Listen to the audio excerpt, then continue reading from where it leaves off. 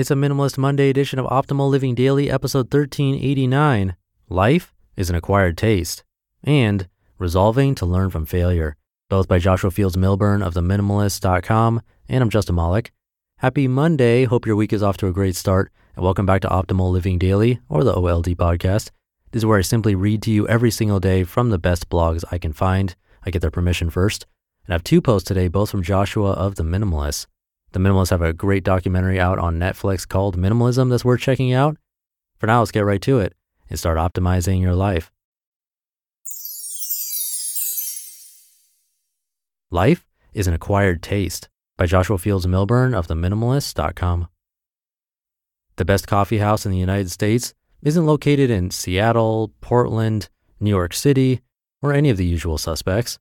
Press Coffee Bar is nestled between a parking lot and a sewing shop across the street from a pair of abandoned warehouses and beneath several stories of old brick apartments in Dayton, Ohio, the birthplace of aviation, the cash register, and 100-spoke gold rims.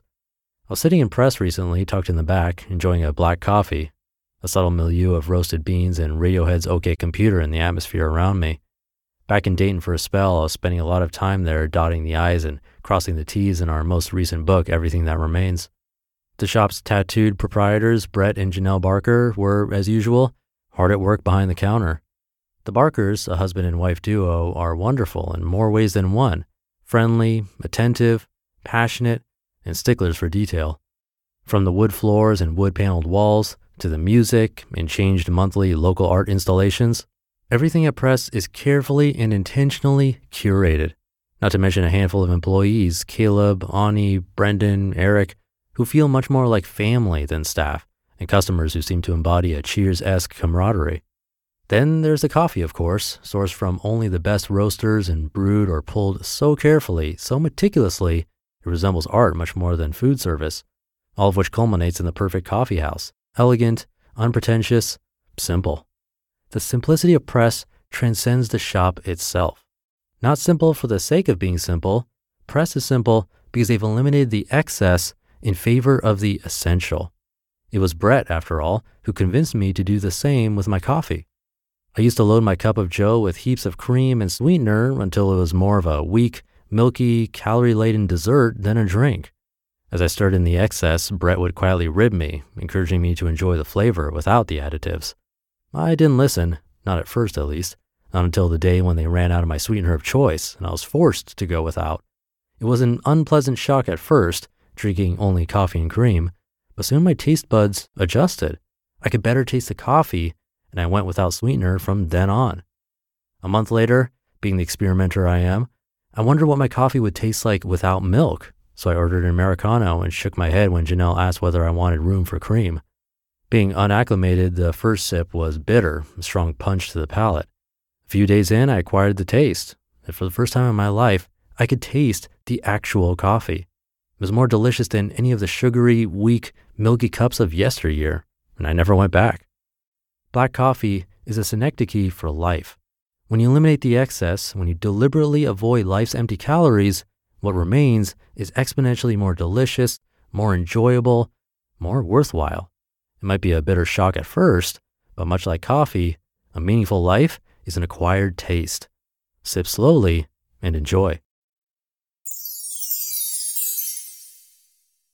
Resolving to Learn from Failure by Joshua Fields Millburn of Minimalists.com. I failed last year, a lot. I failed more times than I can count.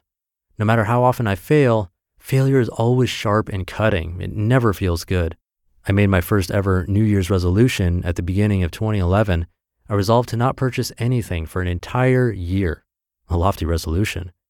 2 months after making my resolution, my thought process regarding buying stuff had changed significantly. At first, when I wanted to purchase an item, I would think, hey, look, that thing looks cool. I think I'll buy it. But eventually, I was forced to face the fact I couldn't buy those things.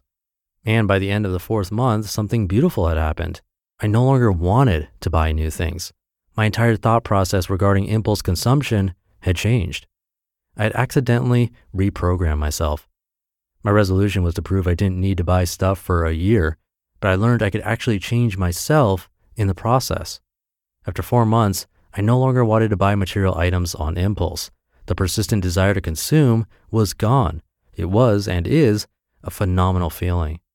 And then 6 months into the experiment, something unfortunate happened.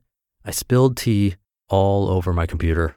It wouldn't power on. It was ruined. Thankfully, my first thought was not, I guess I'll go buy another computer.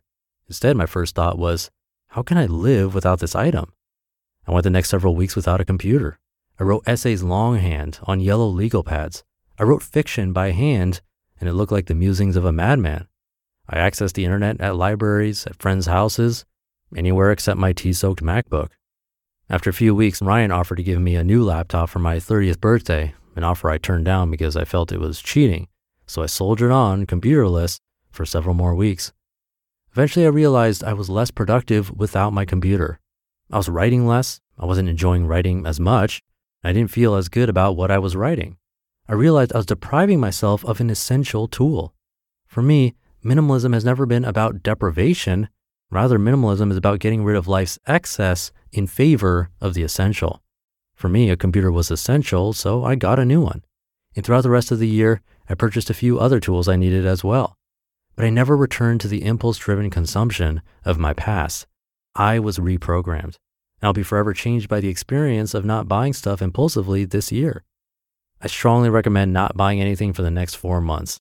See what it does for your impulses. At the end of the day, my experiment was, by definition, a failure. But it was a beautiful failure that provided invaluable feedback and insight that I'm thankful for. This year's resolution? Well, I don't have any goals, but I plan to continue to learn from my failures. You just listened to the posts titled Life is an Acquired Taste and Resolving to Learn from Failure, both by Joshua Fields Millburn of Minimalists.com. That should do it for today. Have a great start to your week if you're listening in real time, and I'll see you tomorrow as usual, where your optimal life awaits.